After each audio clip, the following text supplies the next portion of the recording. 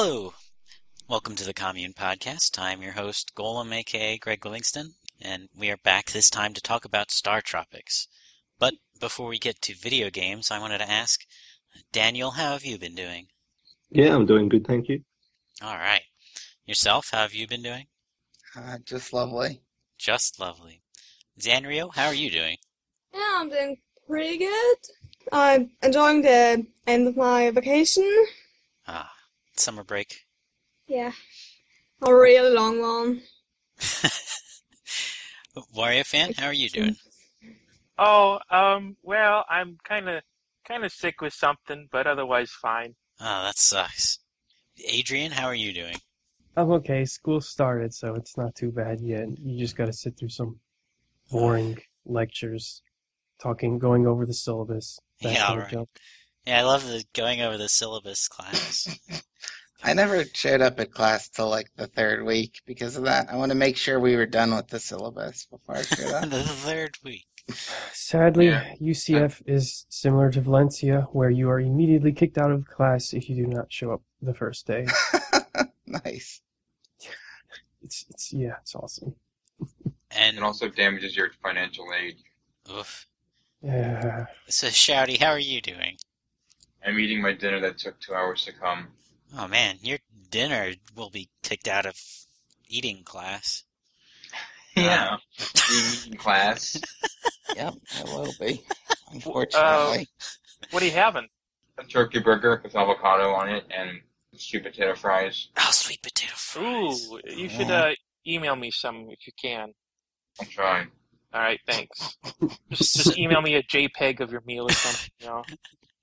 So there are a couple other Zelda-style games with a jump button. And when I say Zelda-style, I mean like an adventure game, and you have an overhead view, and you typically have like a melee attack. There's a couple other Zelda-style games that have a jump button, like Crusader of Senti, or Link's Awakening, or Terranigma. And Daniel, have you played any of those kinds of games? I've played Link's Awakening, but I haven't played the other games that you've listed. So how does Link's Awakening use the jump button? Oh, well, yeah, like you just jump over holes or water channels or things like that. It's quite similar to Star Tropics in some ways, but I don't think there's a lot to say about it, simply because of the top-down-ish perspective. You're not able to see, easily judge, I should say, the height of the avatar's jump. And so I think that because of that reason, they don't build a lot of variability into it. So it's like, unlike in Super Mario Brothers, where you can control the height of the jump with your button presses, in Star Tropics and also with Link's Awakening, you press and you just do the jump like of a fixed height. At least I think that's how it is in Link's Awakening. I haven't played it for a few years. It is, yeah. You're right, it's a fixed height. But they also deviated on a little in that you get to combine it with the Pegasus boots. Yeah. So you can expand the length. Cool. Yeah. Another major difference with Link's Awakening is you actually think you have some mid-air control of that jump. It's not quite as fixed as Star Tropics is. Right. Okay. Yourself, have you played any Zelda-ish games with a jump button? Yeah, I played Beyond Oasis, which had a jump. So how does Beyond Oasis use its jump? Beyond Oasis, I guess, well, I would say it's more combat-focused than your average Zelda game, but then I would say the same thing about Star Tropics. Right. In Beyond Oasis, a lot of times it's used for getting over enemies or enemies' attacks. It's not variable height, but you do have mid-air control, and you can attack mid-jump. So it's mostly used at the player's discretion, not something that you're going to use to solve a lot of puzzles or anything. So is that to say it's a dodge move? Yeah, more or less. That's probably the most frequent use for it. Okay. Zanrio, have you played any Zelda-ish games with the jump button? Just Link's Awakening that I can think of. Alright. Did you think the jump was fun in Link's Awakening? It was okay, I guess. I don't have much of an opinion on it. Yeah, it's kind of just one item out of a whole bunch of different ones. Just plot the gameplay. Yeah. a jump in a Zelda game isn't as game changing as you think it'd be. It's like Breath of the Wild. Oh, What? Oh! Oh, fuck you! You spoiled that. Yeah, you spoiled it. Yeah, I spoiled that you can use the jump in that Yeah. game. Oh, he really it's doesn't ruined. know that, Shouty. It's He hasn't ruined seen now. it. That's Adrian's ruined. not even going to buy it anymore because you did I'm that. not. Live on camera. All right, thank you. So, Wario fan, have you played any Zelda-ish games that have a jump button? Does that level in 3D Land count? Yeah, the level that you can jump in 3D Land does that What? count? I can't. The level that's basically Zelda style in Yeah, 3D the jump Land. level. I don't remember that. You don't remember that? That was Yeah, specifically overhead in a Mario game? Oh, there's I a gotta lot of say- overhead segments in that game. I have no idea what you're talking about. Oh, it was one. It specifically had a Zelda style level So, Yeah, what I know made the it one Zelda he's talking style? about. because it did that overhead thing and with the dungeon, and you were moving around between rooms with the scrolling. Were there puzzles or anything? I think there were Sort of. puzzles. There's a torch lighting puzzle. Okay, that's kind I- of neat. Yeah. I'm pretty sure it played the Zelda jingle at some point, right? Yeah, when you light all the torches, the fire flower.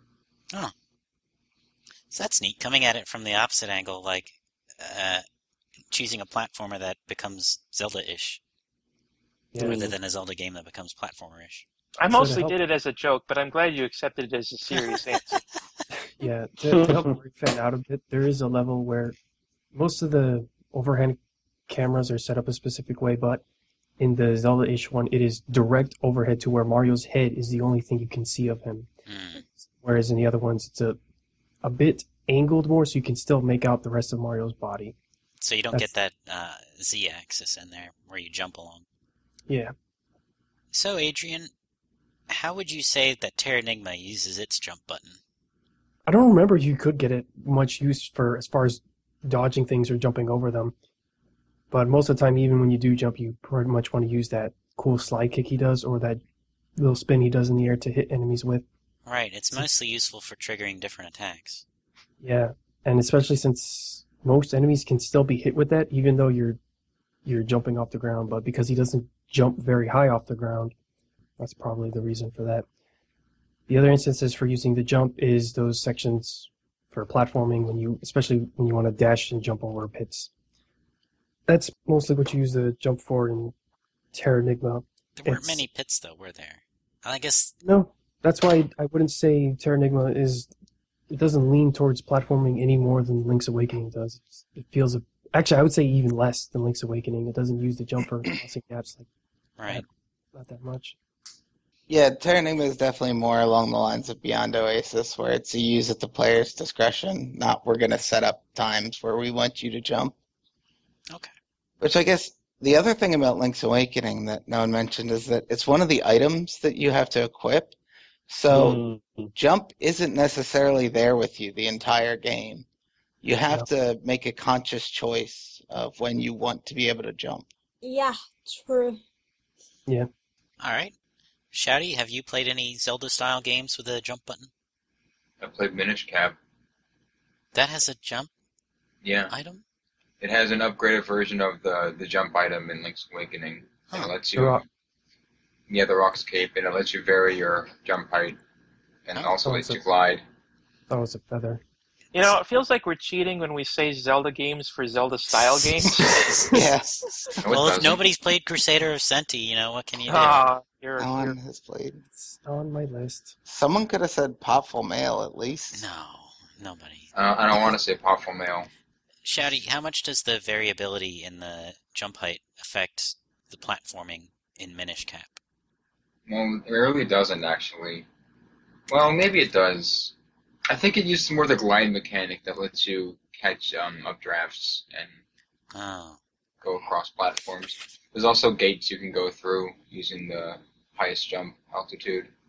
okay. Oh wait, there's also an attack that you can use by equipping the Rock's Cape, where you can jam your sword down into the ground, Zelda 2 style. Oh, yeah, you can do that in Link's Awakening too. Really? Yeah, if you jump and then push B, for the sword, you'll do the down step. Oh, I didn't know that. Wait a minute. I was, What? I don't oh, I think was gonna so. We can verify later. I mean, I just got out Link's Awakening right now to test it. Daniel, did you have something on your mind? yeah, I was going to say, I think that the reason why the jump mechanics are quite static in these sorts of top-down action games is just because it's really hard for the player to judge depth. And I guess Minish Cap, it's got that variability, but it's probably not used a great deal, I think. But I haven't played that game for a while, so I can't really comment. But I think just because of that perspective, it kind of limits how much you can build gameplay challenges around variable heights. Right. Something worth noting about Star Tropics is that even though you can jump, there's never a difference in elevation. Everything's all on one plane. Right, you're either on the ground or not on the ground. It's binary. Mm. Hmm. All right. Yourself, how are you doing on that test? I think I misunderstood what Adrian meant. I think maybe in the 2D sections you could do the down stab. Mhm. In the top-down No. sections, you definitely don't do it. Yeah, that's what I meant. Well, I meant that the top-down sections. I guess it isn't literally Zelda 2 style because it's top-down, but whatever. We get the idea. All right.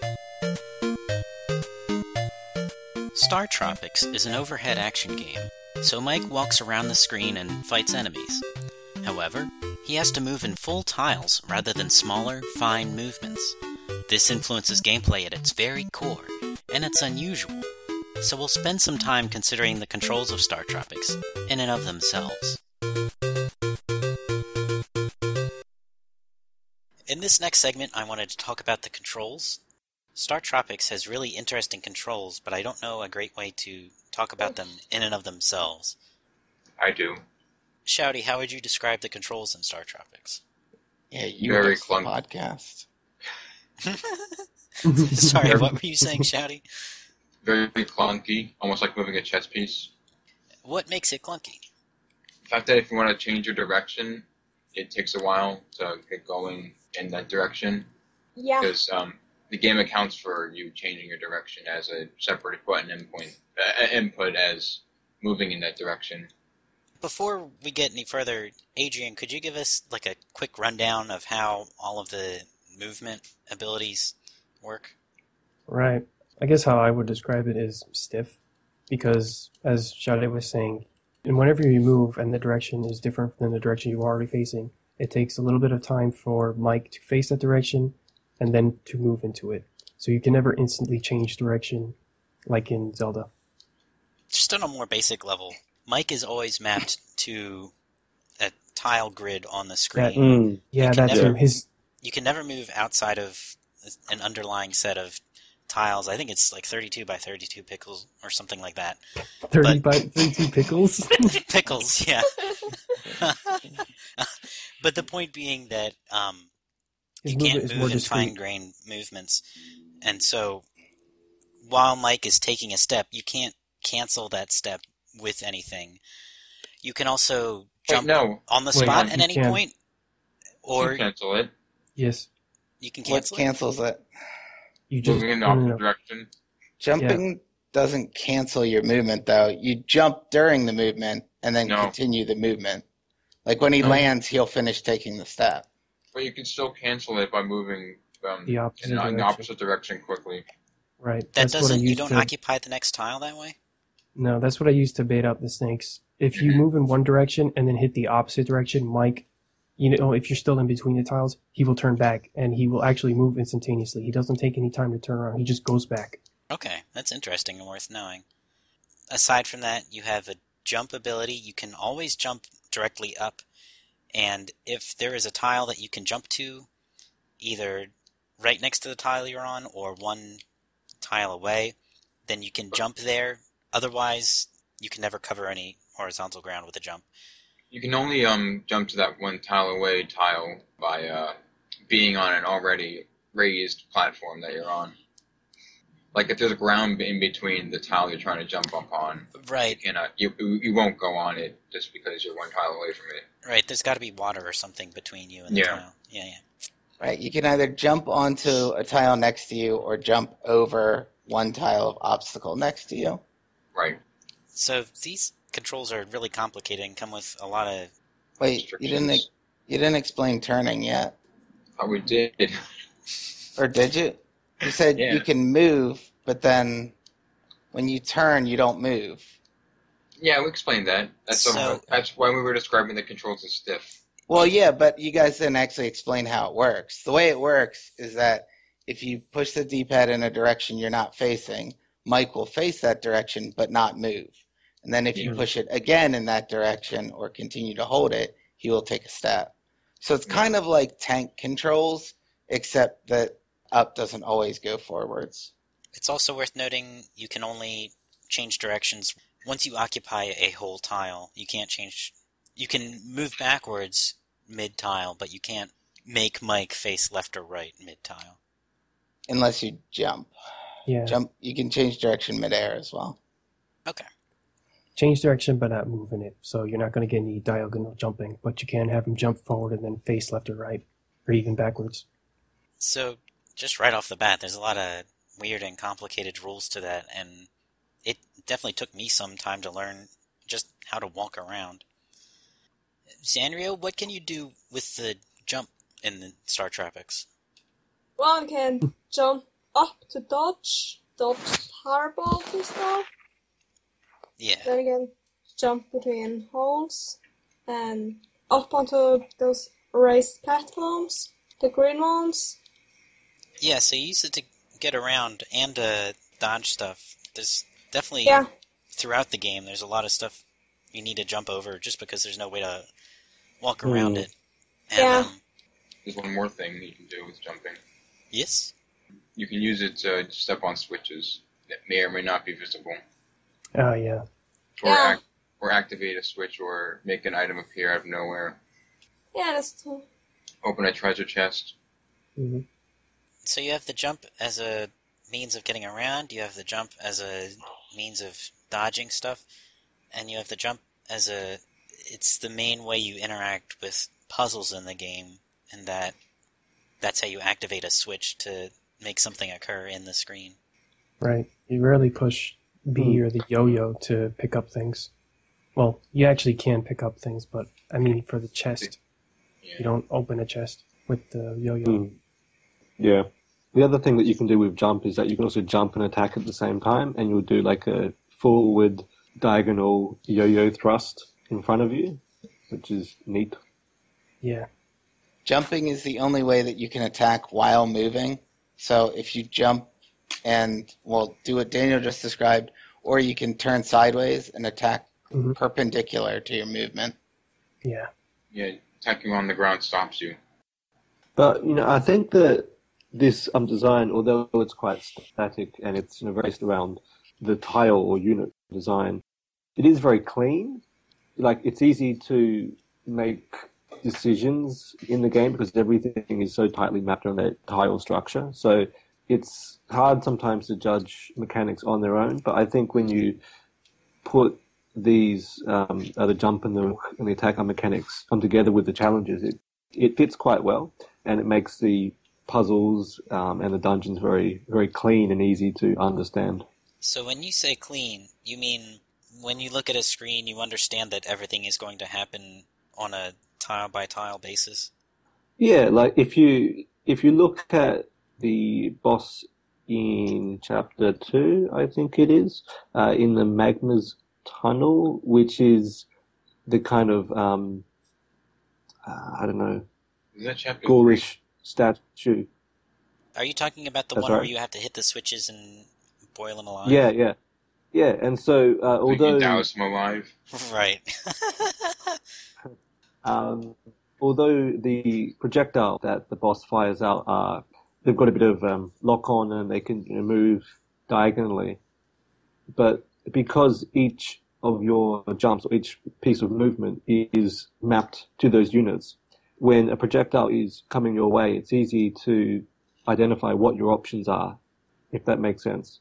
Yeah, it simplifies the gameplay And space. it also makes it, and it also makes it easy to understand a lot of the enemy patterns like the snakes, they move in a straight line, or with some of the enemies, like if you try to predict on the way that they'll move, if you move into a block that's diagonal from them, then you'll know that they'll either move to either side of you, so it's quite easy to predict that. And the same in those rooms where it's like a series of tiles spread out over water, like it makes it very clear where the enemies that bounce around on those tiles will move to. So yeah, it's very easy to read. But that also makes the bats and the flies really tricky, because they move diagonally. Yeah, that's true. But you can still take their diagonal movement and map it against the tile structure quite easily, I think. But yeah, it does make it more difficult for them. And that's why they're a unique challenge in terms of the set of enemies. Yeah. Yeah, the game definitely doesn't casually use diagonal movement. A lot of the enemies that move diagonal, that's the only thing that they do, is move diagonally. Yeah. And another enemy that's a great example of what Daniel was talking about predicting where they can go, are those flies that move horizontally, but they track you diagonally. So when they see you, they sort of flap their wings for a bit and then move in a diagonal pattern and then sort of rebound off 45-degree angles. Yeah, the eye guys. So I saw something interesting earlier. Typically what I try to do with those guys is race up to the top of the screen as quickly as possible so that I can kill them while they're moving horizontally, because that's really easy. But what I saw yourself doing earlier was baiting them out by standing in a easy-to-escape tile, and then he would move downward, and the fly would already be locked into its diagonal trajectory, and so it would fly by above him, and he would just have to yo-yo upwards to hit it. Mm-hmm. Yeah, that's right. Right, yeah. Yes, I did do that. I think that you could say, and this is really just continuing from what Daniel said, that it's a game that seems to derive controls from the concept of the gameplay versus the other way around. When you have a really simple control set like this, it's easy to just say, oh, well, the character can walk on any pixel or whatever, and that is like the, I guess, most straightforward way to go about it. But when you're designing challenges that are based on the player trying to figure out, which tiles to jump on and stuff like that, it just makes more sense to go about it in the particular way that they did. You wouldn't use this control scheme for a game that wasn't exactly this game. It can't be separated from that. Whereas like something like Terra Enigma has a fairly generic control set, and that game doesn't have to be a Zelda-style game to use those controls. Right. One other thing is that the jumping in this game is more or less automated. So if you see a tile and even if there's a gap, you can very confidently, hold that direction and push A, and, Mike will sort of take care of the rest. There's no way you can overshoot or undershoot a jump like in Mario or even in Link's Awakening. That can't happen in Star Tropics. The only in Link's way Awakening, if you jump half a tile early, then you don't clear a jump. Whereas in Star Tropics, it's impossible to jump half a tile early. Yeah, I remember doing that a lot in Link's Awakening. It was annoying. Yeah. And it doubly covers you because you can't jump half a tile too late either because you can't walk off edges. Yeah. The core of Star Tropics is about those dungeons, and it's a very specific set of discrete gameplay challenges that involve that tile-based movement, whereas Super Mario Brothers is about, testing your ability to jump in various different forms. And so, the two games are about very different things, and the controls represent that, and it's not a good or a bad thing. It's just, that's just how they design the games. Yeah. Yeah, the point is, by comparing the different jumps, is just to speak to how they set up challenges differently. Yeah, so in Star Tropics, it's less about, your finesse with a D-pad and more thinking about where you're going to go next, because if you're too slow to react, that little delay between Mike having to face a direction and move away can be what gets you hit. Mm-hmm. So, especially with those bowling balls. Yeah. And disappearing raised platforms over lava and water. Oh no. I hated They're those. the worst. Yeah, they are pretty rough. So the other way it sort of makes you think ahead is when you've got these like real discrete movements and a simplified gameplay space with like the tile set. You need to be more conscious of the sequence of your movements. So you see it most obviously in the jumping puzzles when you're going over a river or something like that, and when there's only like one line of tiles that will take you through. So each movement or each jump is always there to set you up for something else, and that obviously becomes more complicated the longer the chain is, and that's something that Star Tropics really digs into, and that you don't get as much in a game that has more flexible controls, because a game with more flexible controls really can't limit you in that same way and can't force you to think ahead, because maybe you can just do a really high jump to get over an enemy or a really low jump or something, and you can end up in two totally different spaces despite solving the same challenge. Yeah, it's much more methodical, I think. Yeah, definitely. That's a good word for it. As regards all the comments about the controls being stiff and yourself's comment about it requiring planning, I feel like a consistent theme throughout the controls is just like a sense of commitment, like you get with Castlevania. Oh, yeah. Like the fact that if you move forward a tile, unless you go back, you're like committing to move that full tile. And if you make a jump, you're committing to one specific jump. And if you don't have a tile to jump to, then when you jump to dodge something, you are committing to land on the same spot. And like, if you're dodging a bat, then there's a chance that you'll just land on the bat and get hit anyway. And that's something offset a little by the yo-yo, where you can mash it and get out a lot of quick attacks. Yeah. Castlevania, that's a result definitely. of that, of the very static and discrete movement. So, like after in Super Mario Brothers, as you make a jump, if you realize halfway through it's not very, very good, you can adjust a little bit, but there's none of that. So it does take more commitment. Castlevania is really the point of comparison for me as well. I feel like the game is a platformer insofar as Castlevania is a platformer, and I know that a lot of people that would be like, yeah, of course it is, but I think they use it to the same extent, basically. They use jumping to the same extent. Castlevania is just a lot harder about it. All right.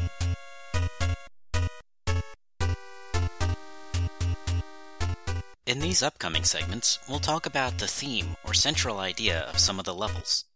As we do that, though, we'll bear in mind the controls in Star Tropics. How does each level take advantage of Mike's abilities? Up first is the very first level in the game. This bit focuses mainly on the jump, and how the first level introduces its use in navigation and puzzle solving.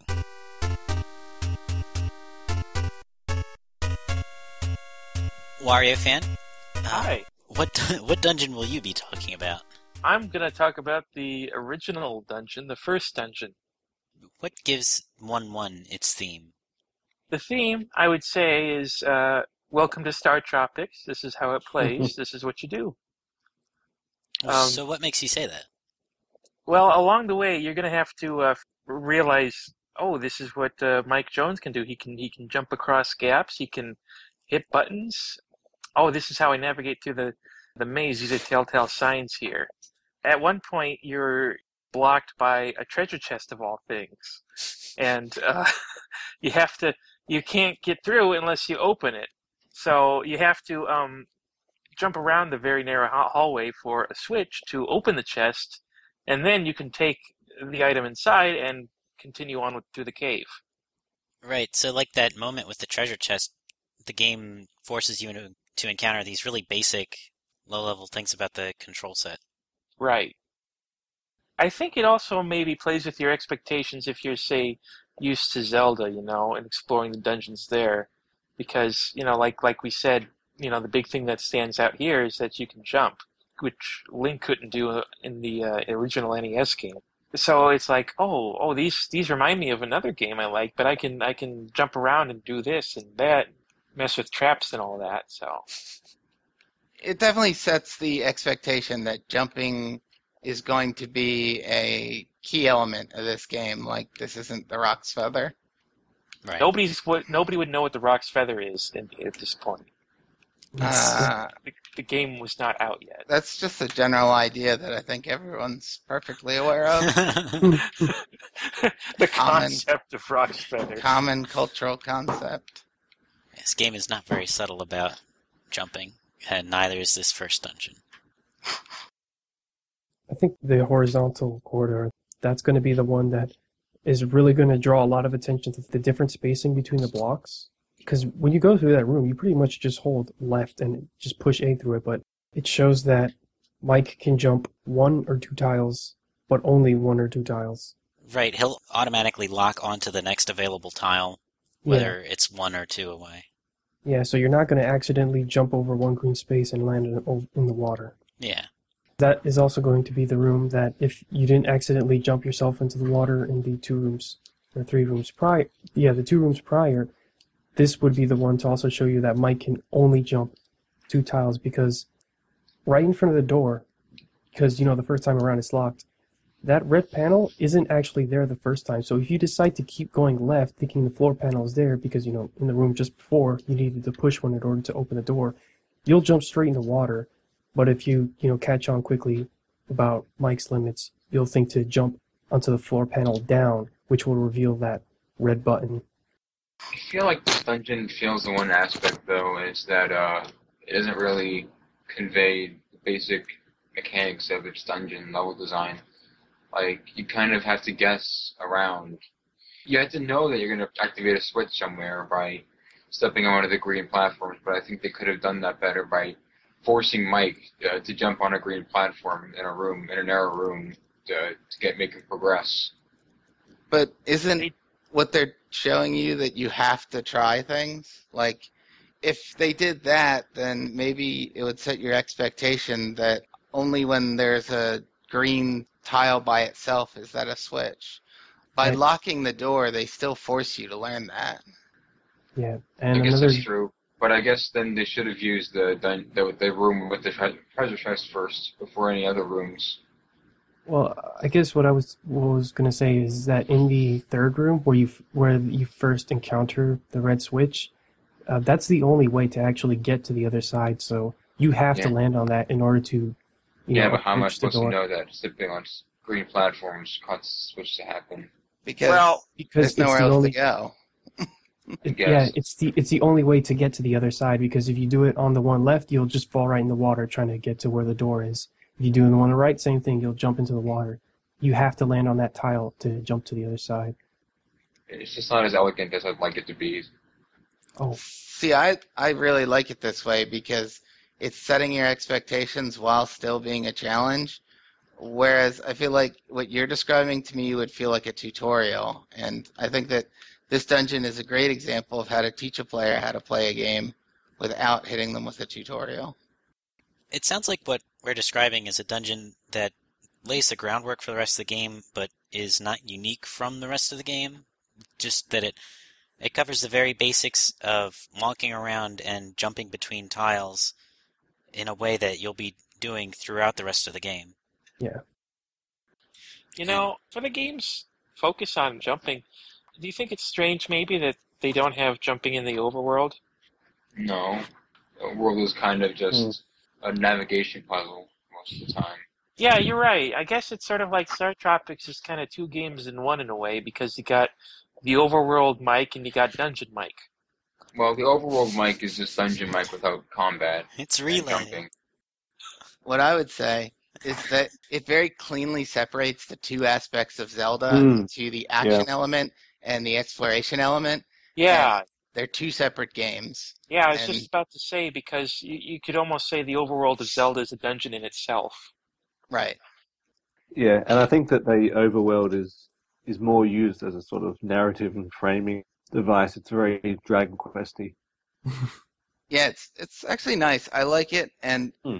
I'm not always a huge fan of mazes and stuff, but I think it gives the game a real nice pace, having that stuff in between, so you're not always in dungeons, always under fire. Yeah. I agree. Agreed. All right.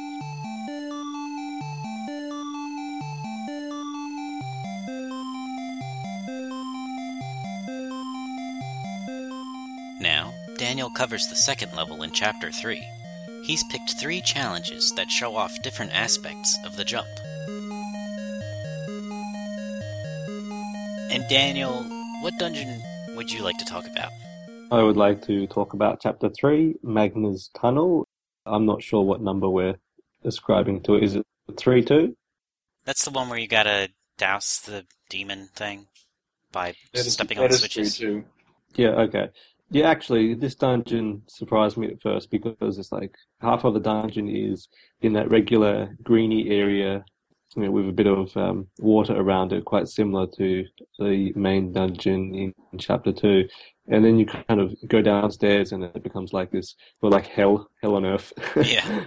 So, yeah, I didn't think that they had underground lava on islands in the Pacific. I But wasn't sure that was lava. It's a volcano. yeah, but what I don't get is like, so you are in this kind of like greeny area, and then you go downstairs into, I guess, what must be like the base of a volcano, and then you somehow get onto the other side. Anyway, let's just ignore that. So I don't think there's a real consistent theme in this dungeon, but there are a lot of really neat gameplay challenges, and I'll talk about a few of those. I think a couple of these I've talked about on the forum in the diary thing I'm doing, like the photo diary. Yeah. So, yeah, but let's have a look at a few. So the third room with the T water channel in it, that has 2 skeleton turkeys is the name that I came up for them. And they're quite interesting because the first enemy in the game that moves too quickly towards you for you to be able to take them head on. Now, there is this trick that you can do where you attack really, really quickly, and you can beat some enemies like the snakes in that way, but these guys have too much health. So what you need to do is catch them on this water channel. So you guide them over to the water channel, you jump over, and then as they're about to jump, they have a little bit of buffer time, and you just make use of that to get in your attacks. And then before they jump over, you then jump over to the next one in the center part of the T. It's a bit hard to explain. Yeah, so it's a really neat little challenge that's set up to show off this neat little nuanced aspect of these enemies. So, yeah, and so my learning experience was like, I went in and I couldn't directly figure out how to take them head on, and then I observed that they paused a bit when jumping over the water channel, and then I took advantage of that. I enjoyed that bit. That also reflects on your controls, right? When you take that approach, you're also dodging them by crossing over the water channel. And part of it is that there's some wait time when they approach the water, but part of it is also that by jumping over the block, you're able to move away from them faster than if you were to just walk normally. So yeah, that's right, yeah. Also using those gaps as an escape. Yeah, that's right, yeah. It ties jumping and attacking them together in a neat way. I actually have been able to take those guys head on, but it is tricky because if you push the button too fast, it doesn't work, they'll run right into you. But I found a specific rhythm from which I can tap the button to be able to take them out in one swoop before they can hit me. Every single time it's really close, but you can do it. Yeah, I just do what Adrian does. I just take him head on. That sounds hard. It entails just mashing the button as fast as I can, and it always works. Skeleton turkeys are nothing for ace Seattle pitcher Mike Jones. He's like a sophomore in high school. Yeah. Really? I thought he was like 10 years old. He's 15. Okay, whatever. Did you read the manual? No. Yeah, but if he's a sophomore and he's the captain of his high school baseball team, they cannot be a very good baseball team. No, I think it was junior high baseball team. Well, then... So he got held back? Yeah, something's really wrong there. Anyway. So then in the next room, it's a darkened area, and there are snakes just to the left with the 1, 2, 3, 4 rows of grass. And so what you'll notice is that the third one down is a bit longer than the others. And so as you move along the vertical platform just to the side, it will draw out the snakes because they're in alignment with you. And if you notice, and if you pick up that the snake on the third row moves out one more tile further than the others, and that will reveal that you can actually move across there without jumping into the water.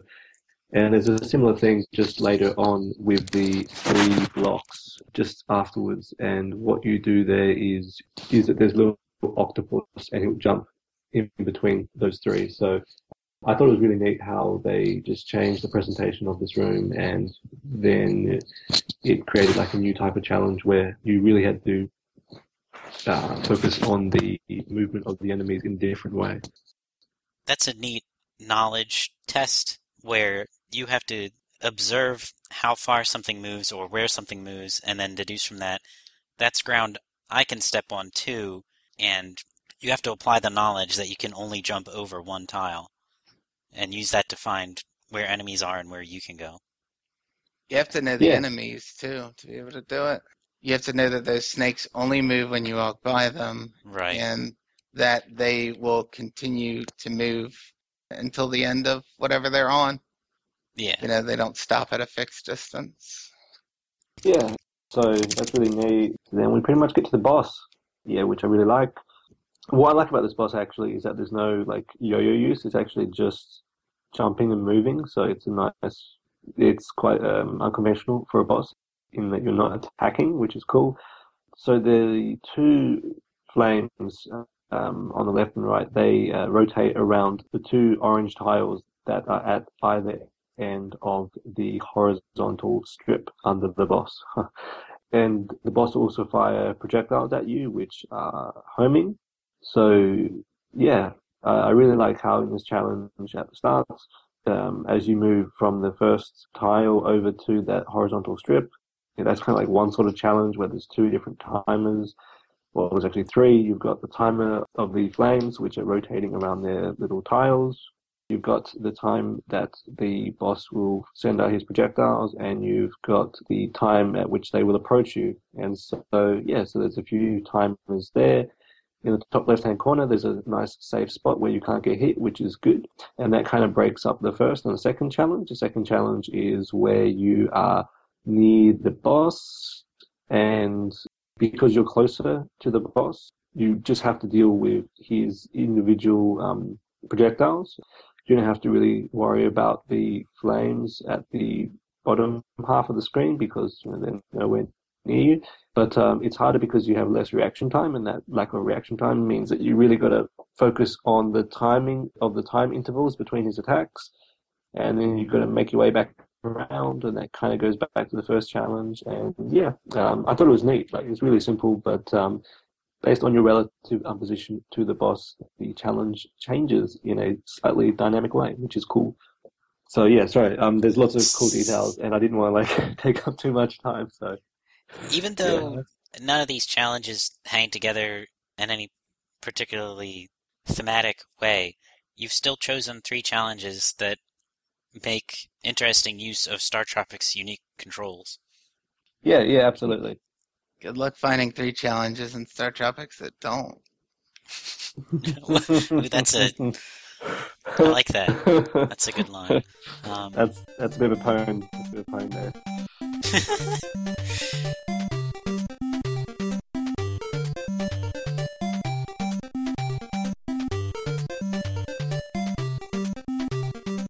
Daniel's examples flesh out the jump in Star Tropics.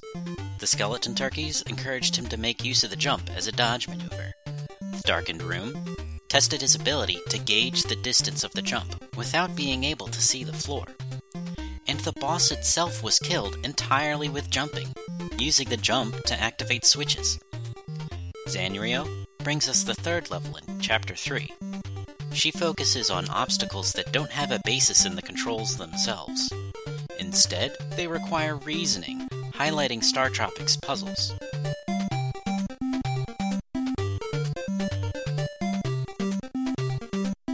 Zanrio, what level will you talk about? 3-3, the Right. ghost tunnel. So what would you say is this dungeon's theme?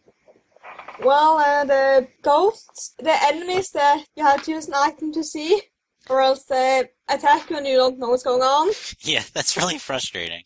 So first time I didn't understand how to use that item I picked up and didn't even see it, so I thought it was a bug or something, and when I got in the room I just got hurt out of nowhere, so I thought the room had some poison gas in it or whatever. I don't know. Yeah, That was my thought too. Yeah, same. So Yeah. See, the game doesn't teach you about using the pause and then the... no, so I didn't know what was going on. I also noticed that with the snowman item before, but I didn't actually need to use that, so yeah, I don't know. Yeah, it's a little goofy. Sandro, could you explain exactly how and why you use the wand item? Yeah, when you want to use it, pause, go down, then you click it, and then if there's any invisible enemies in the room, then they appear, and you can see them and attack them. Right, so you then kill the enemies and it'll open any doors you might have missed when you couldn't see the enemies. Yeah, so for some reason I didn't realize you can kill the ghosts first. Oh, I yeah. didn't even try to attack them, but I thought They're already dead. the enemies I couldn't attack that first room where I just had to hit switches. So I just kind of walked around them, avoiding them, and but then I realized when I was in one of those rooms, I have to kill the enemies to open the door. Right. In kind of Star Tropics defense, this game was made in a time where developers kind of assumed you would read the manual and learn how to use items, but otherwise, I encountered similar goofy. I did figure out eventually that in order to use it, you have to hit pause and then down, and not the select buttons. I had to Google it. Yeah, it wouldn't surprise me, because when you push pause, it doesn't open up the menu; it just stays there, which is another kind of misdirection in your effort to find where's that item I just picked up. Yeah, I thought my game had a bug or something. No, just a couple ghosts. So, Sandro, would you say that this wand item, does it reflect on your controls at all in any interesting way? No, it's just to use them from the magic item menu, and then you just click it once, then it works for the entire time you're in the room, so you just use once for each room. Right. In its entirety, it's a menu function, and it doesn't influence how you jump or move around or hit anything. Yeah, a limited menu function.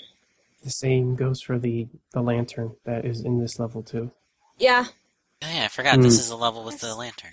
Yeah, and so it does build on some of the previous themes that we were talking about before with the darkened rooms. That's true. You have darkened rooms, and the dungeon is consistent within itself in how it has the two screen... Activation items? Yeah, I guess you would call it. That both have nothing to do with how you move through space. Is this unique from the rest of the game? Do any other dungeons use those kinds of items? Yeah, there are other chapters that use the magic rod. The lantern, I don't remember, though. I think that's the only challenge. I remember the scepter showing up in maybe 5.1 or Yes. somewhere where I never used it. Yeah. No, it's required in Chapter 5. Oh, it is? Yeah. I guess I just forget where I used it then. But yeah, aside from like that one oddball moment, this is really the only place in the game you see that. There's also other elements that are really annoying, like there's the reflective shield in one of the rooms, and if you don't get it in that room, then, and if you go onto the next room, then you pretty much have to give up. And I remember getting the timing wrong with that item sometimes, so I put it off too early and I still get hit. Yeah.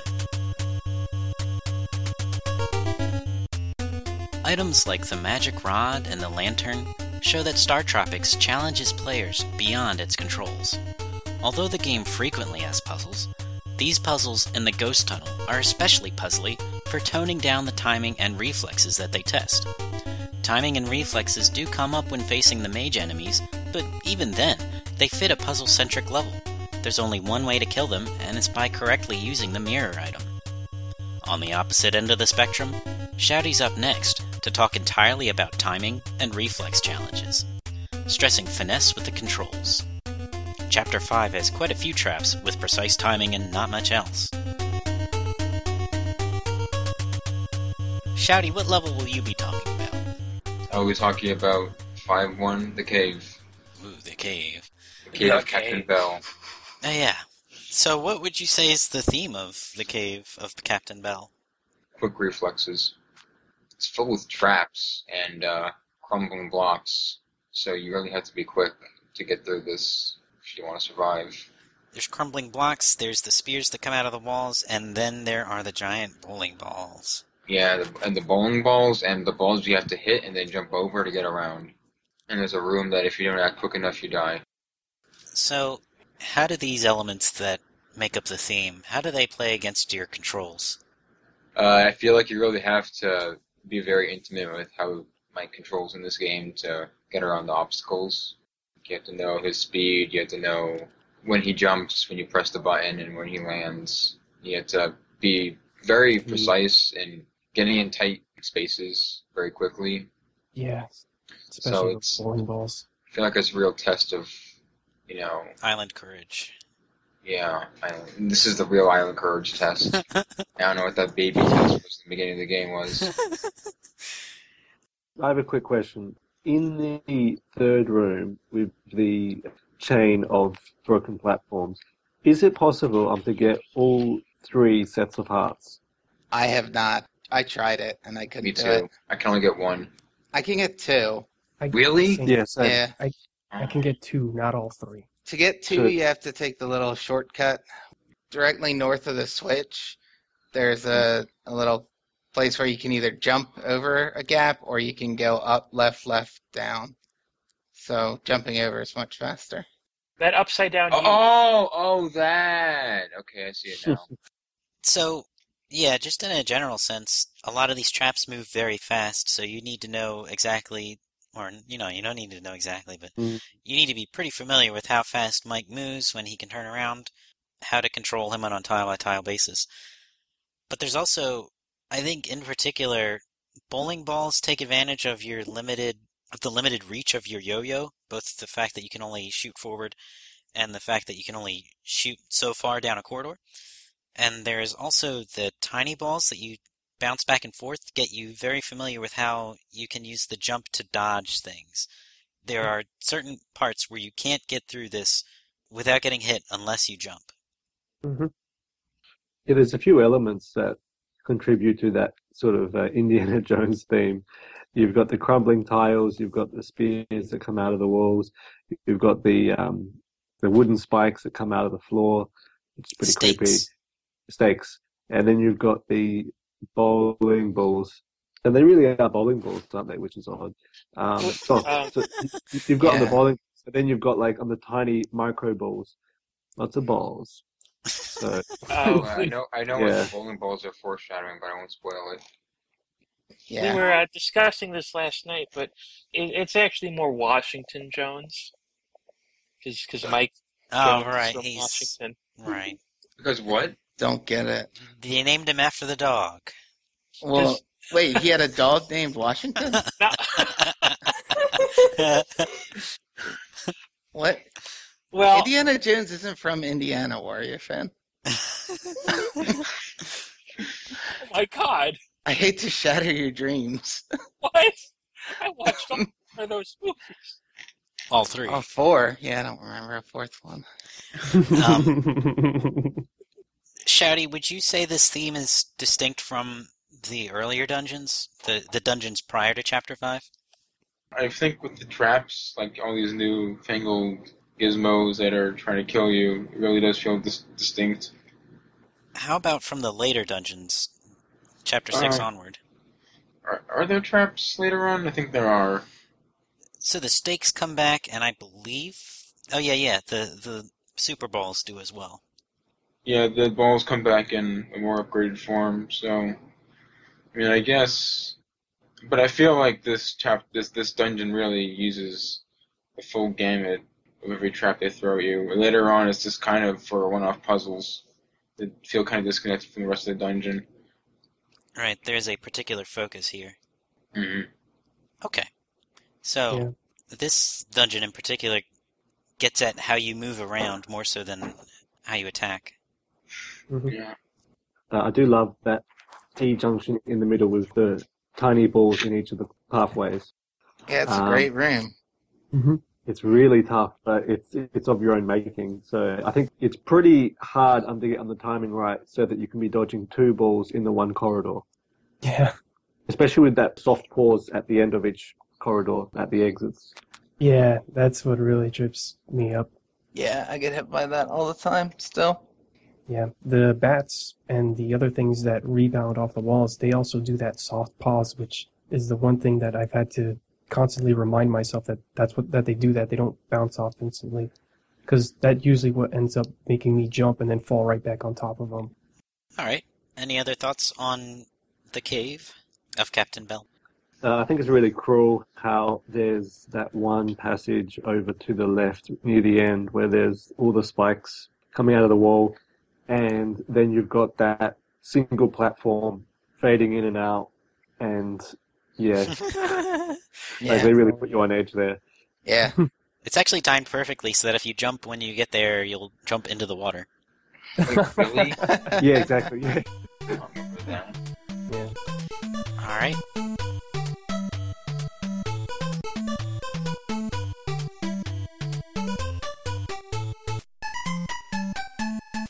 Don't get me wrong, Mike's walking speed is always relevant in Star Tropics. However, the challenges in Chapter 5 are as strict as they are simple. The spear traps launch directly at Mike, and with a moment's hesitation, Mike will get hit. All of the other challenges we discussed require really tight timing too. Chapter 5, in particular, tests the player's command over the speed of controlling Mike, his walking speed, as well as every delay in his moves. Now, we have Yourself, who has the first level in Chapter 6. An item in this level expands the distance of Mike's jump, creating a new challenge by changing a familiar ability.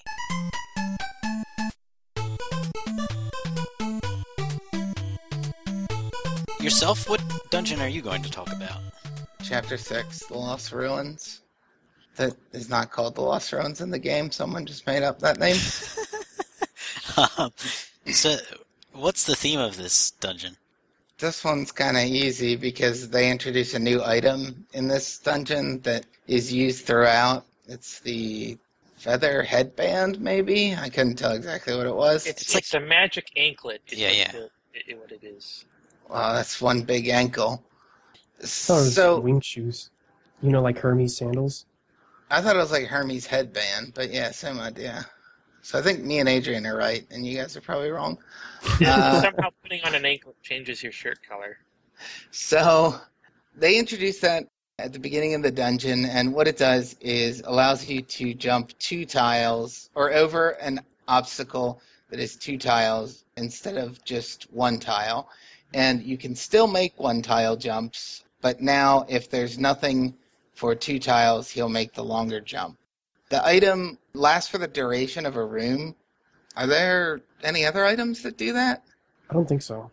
That you just pick up and I don't think there are any other that activate automatically, and it's more like a traditional power-up, I guess, than anything else in this game. The pill activates automatically, but its effect carries over between rooms. I don't know what the pill is. Okay.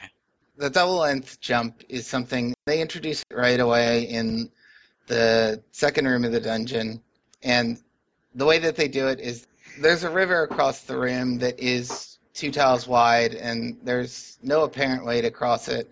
So who knows if it says in the manual, but you can figure out on your own, okay, this thing I picked up probably lets me jump over here. So you do that, you can see you can jump 2 tiles, and then it also, right there in that room, makes you do a 1 tile jump, so you can figure out right away as well that you can still make those. So there's no ambiguity to it, really. There are a couple more rooms in the dungeon that use that. Probably the most prolonged jumping puzzle in the game I can think of is the longish room towards the beginning. That requires you to sort of read the implicit paths and determine how you're going to get through the room. Like, there are tiles scattered all throughout it. So when I was talking earlier about like needing to look ahead to see what kind of movements you're going to make to set yourself up for them correctly, like this is the kind of room that does that. So in terms of controls, I think it's pretty obvious what that does for it. It doesn't really make you reevaluate your controls, but it maps an existing control onto a new function. So it expands the way that you look at jumping without necessarily changing the way that you control jumping. So it's an expansion of the gameplay space because now the player not only needs to look for one tile gaps, but also needs to identify two tile gaps. So it's a new cue you're looking for, a new place that you can use the existing ability. But it's also a cue, like, it's similar to what you're already doing. Right. So I guess it's maybe not so much a totally unique cue as a modification of the existing one. That's what it is, a modification of an ability. Yeah. Yep. This is pretty unique among all of the dungeons, prior and afterwards. I think you see this item only one other time in the game, if I recall correctly. That's true. I think it's also unique in the sense that I don't think any of the dungeons are so strictly themed around one item. Right. You cannot get through unless you use this item. In that sense, almost feels more like a Zelda dungeon than the others because there's so much focus on this one new ability. Like, obviously, it doesn't exactly parallel the way that works in Zelda, but the way of expanding the player's abilities is something that is, associated with Zelda games. Yeah. Yeah. The difference is that it's limited to a power-up and not an item that you can keep with you for the rest of the game. Yeah, it's also disorienting that anytime you leave a room, you go back to the old jumping. Yeah, there are definitely times. Towards the end, there's one room that, for whatever reason, I just always forget that I need to pick up the... Oh, because it's the one room where you actually have to hit a switch to make the power-up appear. Or, no, not the one room, but it is one of the rooms that makes you hit a switch to make it appear. And so, yeah, I do tend to forget to hit that switch first, then go get it, then make the jump. What's interesting about these challenges is that before we've been talking about challenges that highlight one aspect of the controls or another, but here it takes controls that are already familiar and then changes them so that you have to relearn them. Right. So I think it's a good late game way to make you reevaluate the same kind of rooms you've been looking at the entire game, but now with a slightly new ability or control or whatever. All right.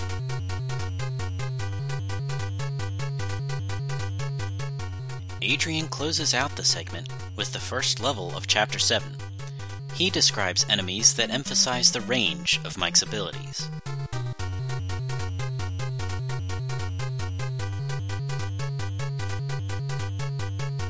And last but not least, Adrian, what level will you be talking about?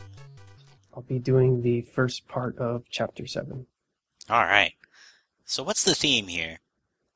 Well, visual theme is spaceship, but as far as gameplay themes, it really stresses the laser gun a lot, because this is a level that has a lot of projectile enemies that are also kind of a pain in the ass to deal with. And those enemies, they actually do bring out something in the controls, or I shouldn't say it brings out something in the controls, but it just, basically the way you want to take out these enemies is you kind of want to kite them, because what it brings out with your yo-yo, or what I should say is your Morning Star, is that your Morning Star is exactly, for the yellow robots, one tile longer than their shooting ranges. So you always have to be within that 3 tile distance in order to hit them, and if they move closer to you, you kind of want to back out of that range. So you kind of have to stay in that nice little sweet spot to take out the enemies. And that's what they stress about the controls. This is also true for the laser guns, which the green enemies, they shoot about 5 tiles, and you need to be 6 tiles distance in order to hurt them without being in the line of fire yourself. It's my understanding that the laser gun will only shoot as far as their laser gun shoots, and so you're forced to dodge over their shots. Is that accurate? No, I believe it shoots 1 tile longer. Okay. Because if you look in the bottom right corner, that is the distance vertically. If you count the tiles, it's 1, 2... wow, it's so hard. 1, 2, 3, 4, 5, 6, 7. Oh, it's actually 7. Oh, yeah, no, that's right. Yeah, so if he's on one end of that, long pipe thing and you're on the other, you can hit him without him hitting you. It's hard to see, and it's most of the time hard to do because, that's most of the screen. And Right. they don't give you a lot of opportunities to be that many tiles away from them to shoot them down. So that's what makes the green ones even more of a pain in the ass. You would say this dungeon really brings out a good sense of the range that you have from your abilities. Yeah, it definitely brings out the range. The other thing is, it also brings out the limitation of the jump, especially those green ones, because they shoot multiple bullets at once. You might be able to jump and shoot and probably jump over one of their bullets, if you're within their range. But, nothing stops them from just shooting from the other bullet falling right after it to hit you. They actually shoot in volleys of 3 that are timed so that you can jump between them. Yeah, of course. The thing is, they don't have much of a tell when they're about to shoot. And especially when you're directly in front of them, because Mike himself is 2 tiles tall. If they shoot like at that close, yeah, good luck seeing that. So the enemies bring out the range of your Morningstar. If you have the yo-yo, that's too small of a range, so that brings out you needing to jump over their bullets, but good luck trying to time that at that distance, because those bullets are fast.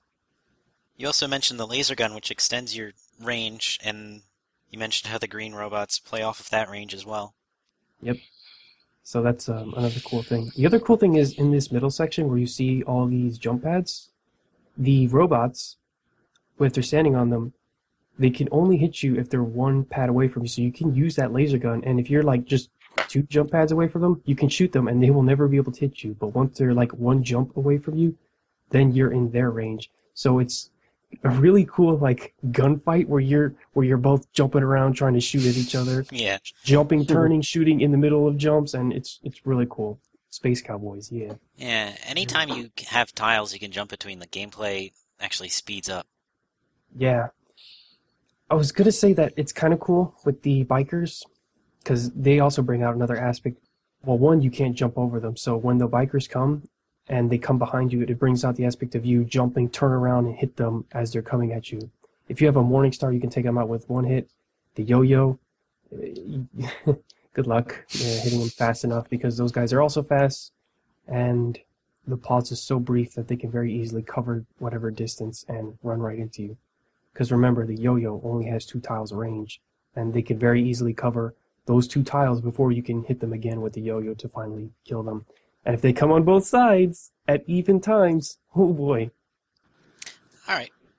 Would you say this theme is unique among all the levels in Star Tropics? I would say, yeah. It emphasizes the most of your projectiles, the range of your own attacks, where you want to sweet spot enemies like that, or jump over their attacks. More of a back and forth kind of gunfight, and jumping and attacking at the same time, because it helps you deal with those robots as they're jumping on the platforms. And so you can hit them without having to get into their line of fire if you're both close by. Same with those biker enemies where you can't jump over them because they're too tall.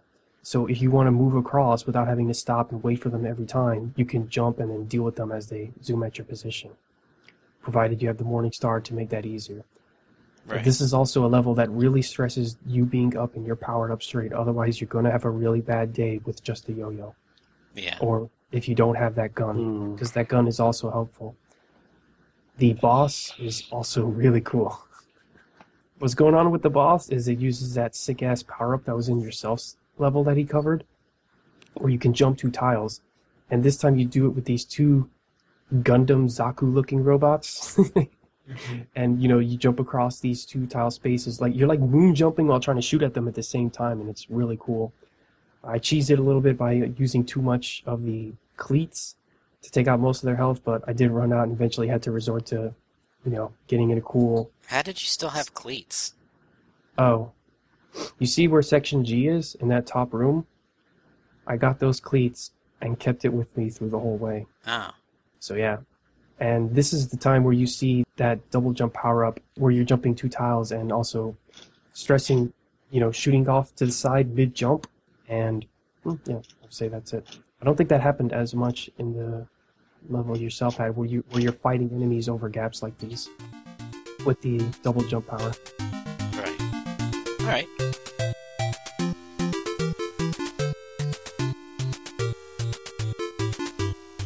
All told, Star Tropics has a variety of ways to test your skill with the controls. Sometimes it takes good use of the jump, or an understanding of an entirely new jump. Sometimes it takes good timing, and other times it takes good spacing and range. And it can even take emphasis away from the controls to consider some puzzles. All of these skills are relevant throughout the game, but Star Tropics also distinguishes its challenges by highlighting one aspect or another.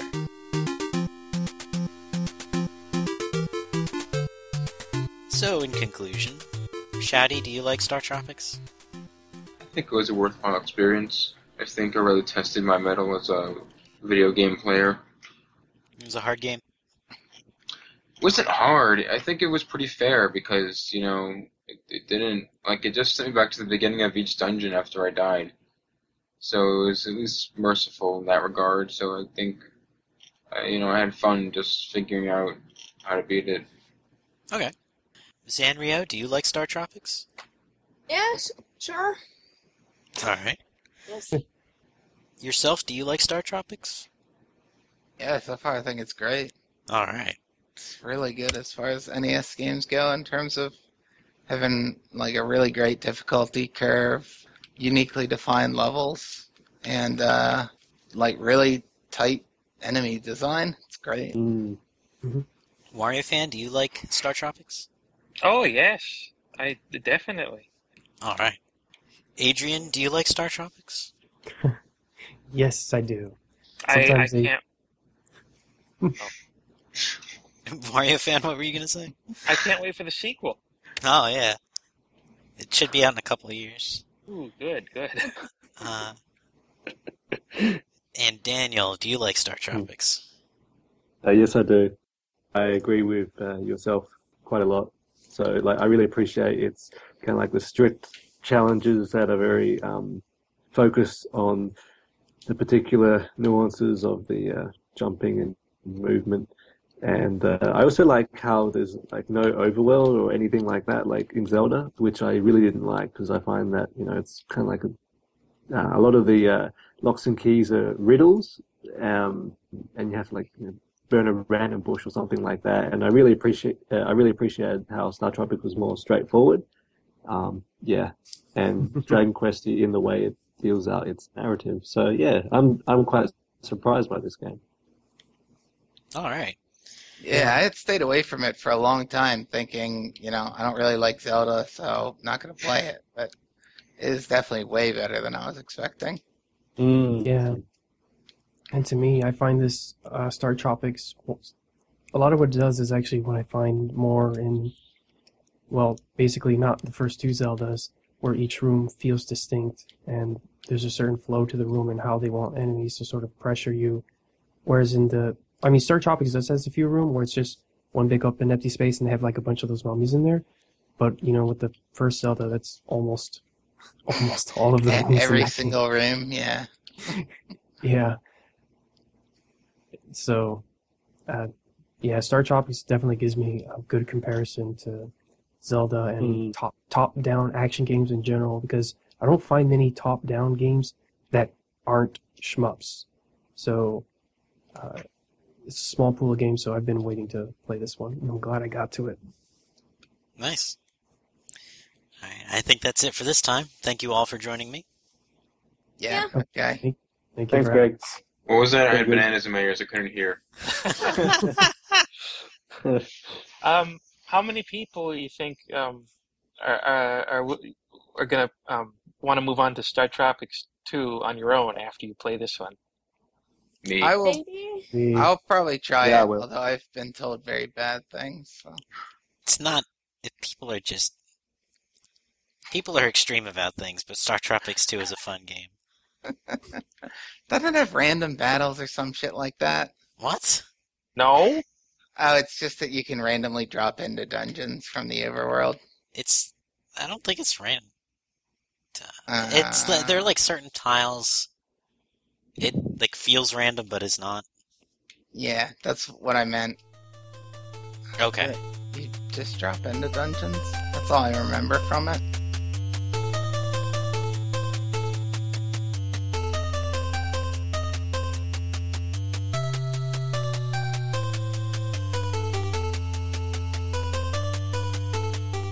Where was the music in this podcast from? Oh, right, it's from Star Tropics. If you have any comments or questions, please email vgcommune@gmail.com. Because Star Tropics takes place in real time, it will of course always test your finesse with the controls.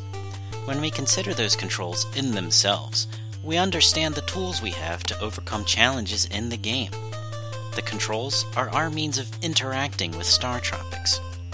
Rather than focus on how enemies move or how levels are laid out, this time we discussed how we chose to interact with Star Tropics in reaction to those enemies and those levels. This podcast was recorded and produced in coordination with the Miracola Arts Council.